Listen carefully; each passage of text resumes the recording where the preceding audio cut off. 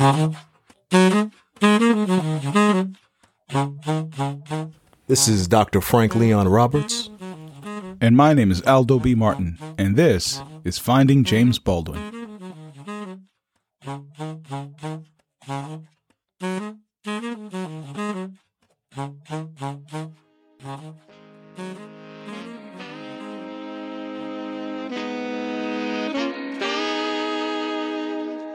It is the spring of 1941, and the United States is approximately 7 months away from entering World War II. The war was front and center in the minds of Americans.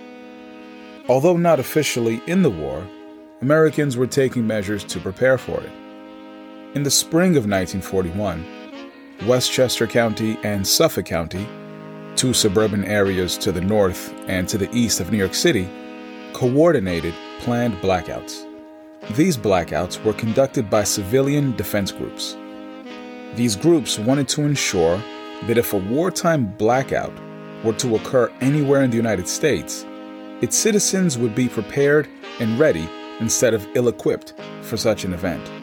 All this to say, this is part of what America looked like in the spring of 1941. And it is within this backdrop that young James Baldwin writes another poem in the Magpie entitled Youth.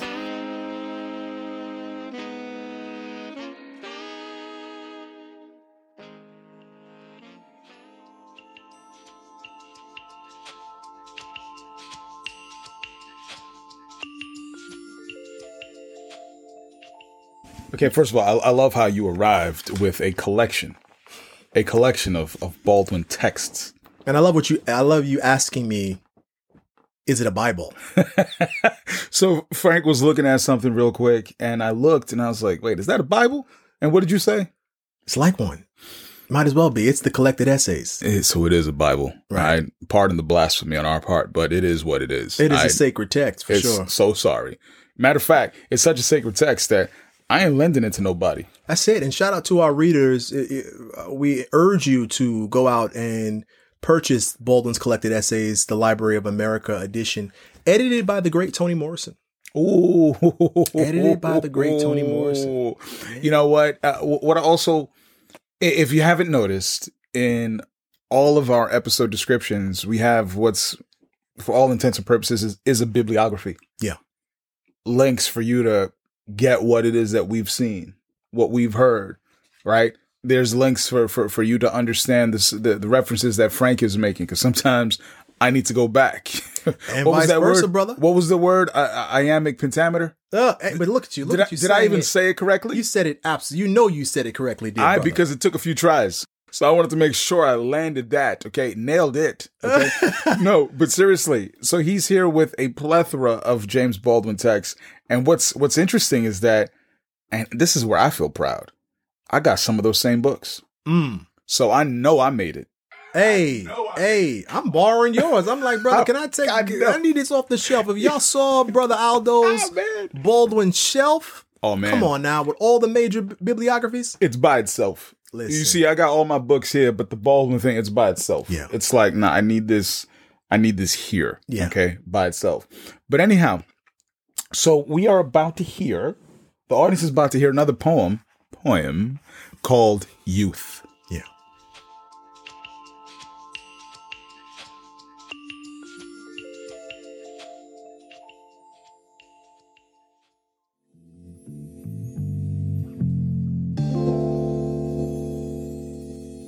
Youth. Beloved, do not warn me of birds too highly flown. Your word is not enough for me. I must have my own. I was young and did not know anything could hurt me so. I was gay and failed to see what there was to torture me. I may be destroyed, but I shall not let this life go by. No. Destroy these tales of birds too highly flown. Your word is not enough for me. I must have my own. James Baldwin.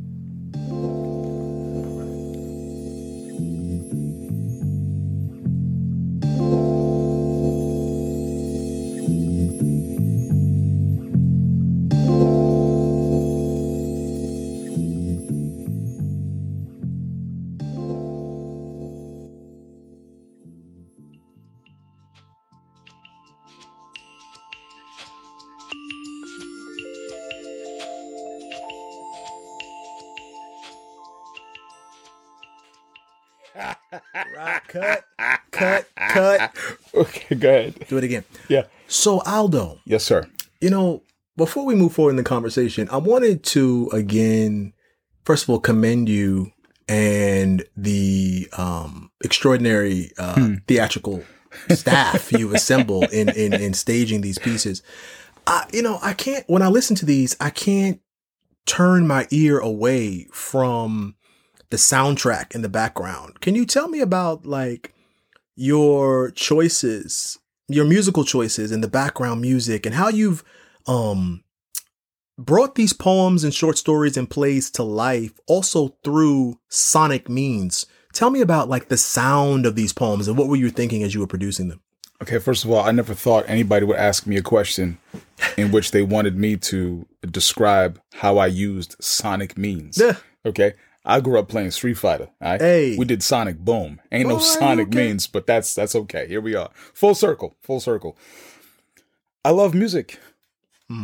I just love music. And I thought it would be a nice touch just to add some musical elements to these pieces, right? Like, why not keep the audience engaged? Why not give them something to enjoy listening to? I think Baldwin's works are enough to enjoy, but in a podcast, why not give it a soundtrack? Oh, absolutely. Why not give it a soundtrack? And so in picking the songs or picking the music, it was all about the mood. It wasn't so much about an instrument. It was just the mood and what fit. And I was pleased with the way it came out. I don't know if other people are. I hope they are, but I'm glad you like it. I'm glad you like it. And just really quickly, I mean, we can't talk about James Baldwin without talking about the importance of music. No, we can't. Baldwin, was Great point. And shout out to brother Great Ed point. Palvick, whose fantastic book, Who Can Afford to Improvise? James Baldwin and Black Music, the Lyric and the Listeners, was really one of the first scholarly texts to do the work of really mapping out this relationship between Baldwin and sound and the influence of music. What's the name of this book again? It's called Who Can Afford to Improvise? And what's the name of the author? Brother Ed Palvick, Okay. Pavlic. Brilliant literary scholar who does a great job of thinking about Baldwin and music. And so music, and Baldwin all throughout his career is talking about how music got him through. He said he wanted to write stories, he wanted to write the way that Billie Holiday sounded, he said. He talks about listening to Fats Waller and Bessie Smith in Switzerland. He's even got poems in Jimmy's Blues that are dedicated to the likes of Lena Horne. That's right. Right. So there's always this. I mean, Sonny's Blues, right? I can't Absolutely. stop talking about Sonny's Blues. That's my jam. Okay, Yeah. that's my jam right there.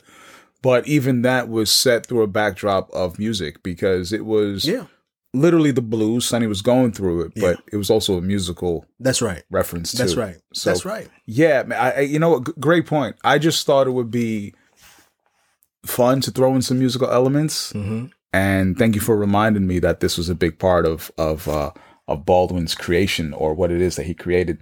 But before we discuss the poem, I do got to get a little nerdy though. Good. We like nerdy here. Nerdland. Because my favorite part of the poem is when he says, "Do not warn me of birds too highly flown." Yeah. Okay. Okay. All right. So for the audience, y'all could judge me if you want, but at 46 years old, I really don't care. Okay. I'm a bird watcher, man. I love birds. Matter of fact, I got a bird app. Okay. When I go on my little nature walks and there's a bird I never heard before, or I take out my app, let it listen, and it'll tell me exactly what it is. Yeah. I'm to the point now, if we take a walk here in the Northeast, okay, don't have me going Southwest because I don't know what y'all got down there. But I could identify birds just through their sound. Some birds. Some birds. I got, That is a really solid good. 20. A solid 20 I can Really? give you. But this part here, do not warn me of birds too highly flown. Man, okay, I'm about to get a little nerdy here, but do you realize that not all birds can fly the same height? Did you know that? Did you even consider that? I think instinctually I probably assumed that all birds couldn't fly the same height. Because you're a genius. Okay, that's Hardly that. Hardly because that. you're Quite a genius. the opposite. Okay, Quite what's your IQ? What is it? It's In the negatives, I'm sure. I'm sure. We were having a conversation about IQ before getting here, but there's some birds, like a sparrow, can only go but so high. Right. Right? A pigeon can only go but so high. Right? And if they get to a higher level, then they'll possibly die. But I just thought that was my favorite part. Okay, so I just want to say that. But anyway, let's get off that. I love that. So, youth. Yeah. This poem to me is about independence and not wanting anyone to tell you what to do, which is basically embodies all youth, right? Absolutely. That's what it is. Like as a kid, you embody that, right? And it's also about asserting oneself and allowing experiences to shape you and not necessarily the words and advice of others. That's right. So when he opens the line and he says, "Beloved, do not warn me of birds too highly flown. Your word is not enough. For me, I must have my own." Yes. That's pretty clear to me. Yeah. What are your thoughts? Well, I mean, so many things I love about this poem. First, to your point, the emphasis on youth, right? And youth, the children, the next generation, what in another context Baldwin called the lost generation, is such an essential recurring theme in Baldwin's literary corpus. Baldwin is always talking about young people and has a special investment in taking care of and providing counsel to and for young people. I mean, we think about the first section of The Fire Next Time, Baldwin's 1963 literary classic, right? That text begins, the opening is what? A long letter to his nephew, literally entitled Letter to My Nephew. And in fact, actually want to read a passage from there where one of the lines reminds me of, it's in kind of dialectic conversation with the last few lines of this poem. So the poem in youth, though, the last 3 lines is, "Your word is not enough for me. I must have my own." This is Baldwin writing in 63 to his nephew in the first half of The Fire Next Time. It reads like this.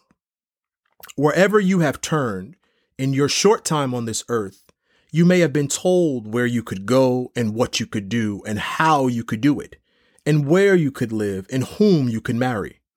I know your countrymen do not agree with me about this, and I hear them saying, 'You exaggerate.' They do not know Harlem, and I do. So do you. Take no one's word for anything, including mine, but trust your experience." And so, I immediately think about how Baldwin is always asking readers to trust their own experiential knowledge, right? Trust what the literary scholar Philip Bryan Harper calls the evidence of felt intuition, which is what your grandmama would simply say, trust your gut. And so we see it here in this poem, right? Where your word is not enough for me. I must have my own. And so we see this early Baldwin talking about the same thing that literary genius Baldwin in The Fire Next Time is telling his nephew, trust your own experience. And that's a word that cuts through literature, that cuts through all of the sort of esoteric conversations and goes back to a real existential piece of wisdom that I think every human being on earth can take from James Baldwin's work. The idea of trust yourself, trust your own experience. It matters. And even in then, there's a bit of a conflict. So going back to Jimmy's Blues, he wrote a poem called Song for Skip. Mm-hmm. Here's some lines from that poem. He says, our children are, our children are, our children are, which means that we must be the pillar of clouds by day and the fire by night, the guiding star. So here he's speaking as an elder statesman, right? Mm-hmm. As Unc. Yeah. By the way, let's talk about Unc real quick. All right. Matter of fact, let me make this point. Then I got an Unc story. Okay. Both of us have recently ascended to Unc status as we both lamented on our ride over. We've ascended. No, but here he is speaking about as an elder statesman, saying that it's his responsibility to be the pillar of cloud by day and fire by night. For those who don't understand the reference, that's a biblical reference. And that was when God led his people out of Egypt, led the Israelites out of Egypt, and he led them as a pillar of cloud by day, Yeah. and fire by night. Right. So it was a physical representation of God, at least. I believe this was the book of Exodus. I'm sorry if I got that wrong. I apologize for my blaspheming nature. Our Old Testament scholars out there, please forgive us. Please forgive us. Please don't stone us. I'm pretty sure it is. Please. It's definitely an Old Testament reference, though. Please don't stone us. Listen, please. The Old Testament scholars, they are real with it. Yes, okay? that's it. They're real with it. No, but does that conflict with what it is that he's saying? Hey, young people, don't listen to nobody. Do your own thing. Yeah. But him also recognizing that as an elder statesman, it's his responsibility to be a guiding star. Well, I love that. And I love, we joke about Unk, right? So for readers who are unfamiliar, Unk is something you find in Black urban spaces. You know what? You were such an author. You continually refer to the audience as readers. Oh, am I doing that? Listen, that's right. Instead of listeners. It's all good. Oh my gosh. Thank you for calling that to my attention. I'm just saying, to let the audience know. Yeah. My man's a scholar, okay? This is what he's doing. He writes more than he talks, okay? Anyway, go on. Whether the writing ever sees the light of day is a whole nother lament. But audience, right? That Unk in Black spaces in particular, right? That's what we're really talking about. Yeah. Unk is a figure, right? And so when you reach a certain age as a Black man, right, you will unexpectedly, whether you like it or not, you will be referred to as Unk. And so short for uncle. Short for uncle. Mm-hmm. The point I'm making is that how many times have we referred to Baldwin? How many times have we heard Baldwin referred to as Uncle Jimmy? Mm. Right. And that this trope of Uncle Jimmy really is about Baldwin's beloved status as a statesman. Quite literally, he is writing as the uncle to his nephew in The Fire Next Time. Yeah. Today, his nieces and nephews, people like Trevor Baldwin, his nephew, is always talking about Uncle Jimmy. So there is something about Uncle Jimmy that lives in the imagination of contemporary readers of Baldwin. And so I think I love staying there. But also, to your point about the theme of the children and being beholden to them, these are the final lines of Nothing Personal, his collaboration with that classmate Richard Avedon, where he says famously, "For nothing is fixed, forever and forever and forever." So here we see the shades of our children, the repetition. "It is not fixed. The earth is always shifting. The light is always changing. The sea does not cease to grind down rock. Generations do not cease to be born. And we are responsible to them because we are the only witnesses they have. The sea rises, the light fails, lovers cling to each other, and children cling to us."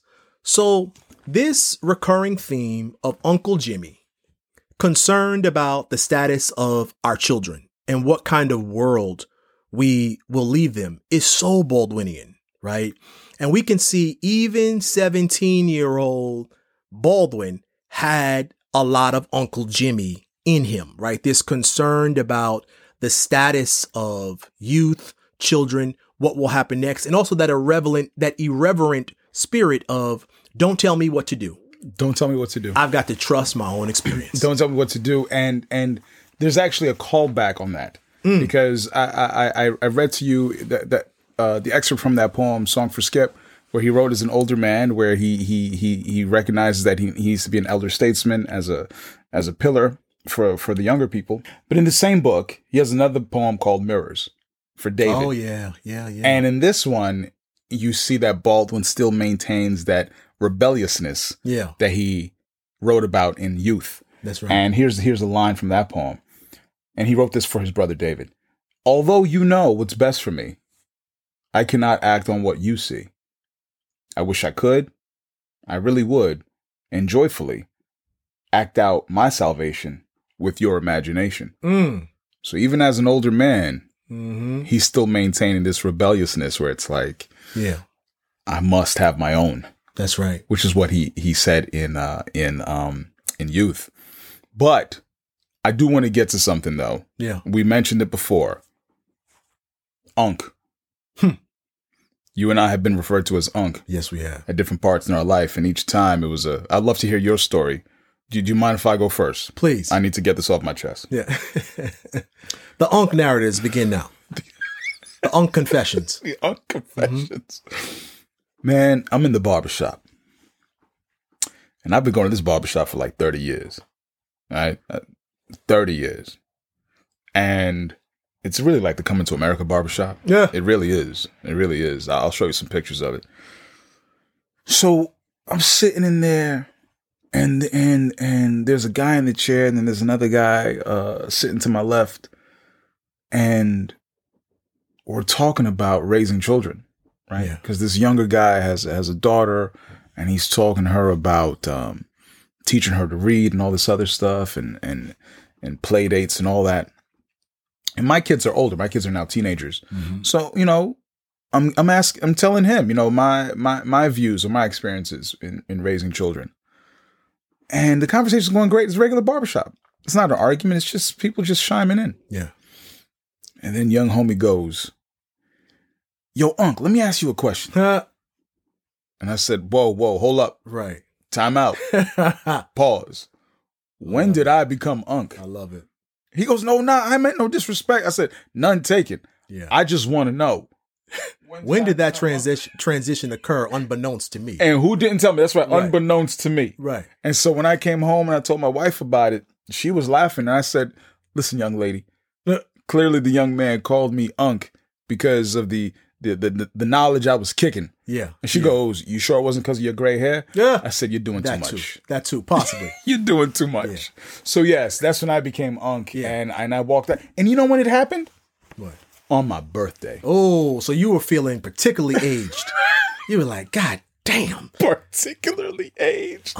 Yo, on my birthday. Yeah. I got it real. It was so smooth the way it happened. I was buying watermelon of all stereotypical activities a black man could be engaged in. Where were you buying this watermelon? On 125. So the stereotypes continue, but they're joyous. I'm so joyful in my recounting of that stereotypical experience. Yes, I was buying watermelon on 125th Street, yellow watermelon, the heart of Harlem, right on 5th Avenue, right 5th and 125th, right, which has a particular kind of location in Baldwin's literary imagination. Baldwin grew up on 5th Avenue, what he called the other 5th Avenue. So I'm on 5th Ave, and I'm buying yellow watermelon, with the seeds in it, and I'm passing the money to this young brother, and he just says, "Appreciate you, Unc." And I also, like you, when you hear it for the first time, when you think you're young in your mind, and you are reminded in that moment that the world does not see you that way, they don't. It's like this. I had that moment of existential crisis, like where I went blank stare, and I'm like, how did I become Unc? But what I love about the Unc moment, right, is it really is a coming of age experience for a black man. It is a term of endearment in our community. Absolutely. And how it quite simply comes back to Baldwin is that Baldwin was and is even today the quintessential uncle figure. Because we think about unks in terms of how that phrase travels in our black urban context. People listen to their uncles and aunties in ways that they don't listen to mom and dad, right? So the unk figure in the black community has a certain access. Absolutely. Yeah. Right. It is a term of endearment that refers to a man of wisdom who is not one's father, right? Which means there is a willingness to listen to those people. And who better than James Baldwin to occupy that space? So shout out to all of the unks, past and forthcoming, those in the making. We praise our patron saint, Uncle Jimmy, as the one who is the best for us to model after. Shout out to the unks and shout out to the youth.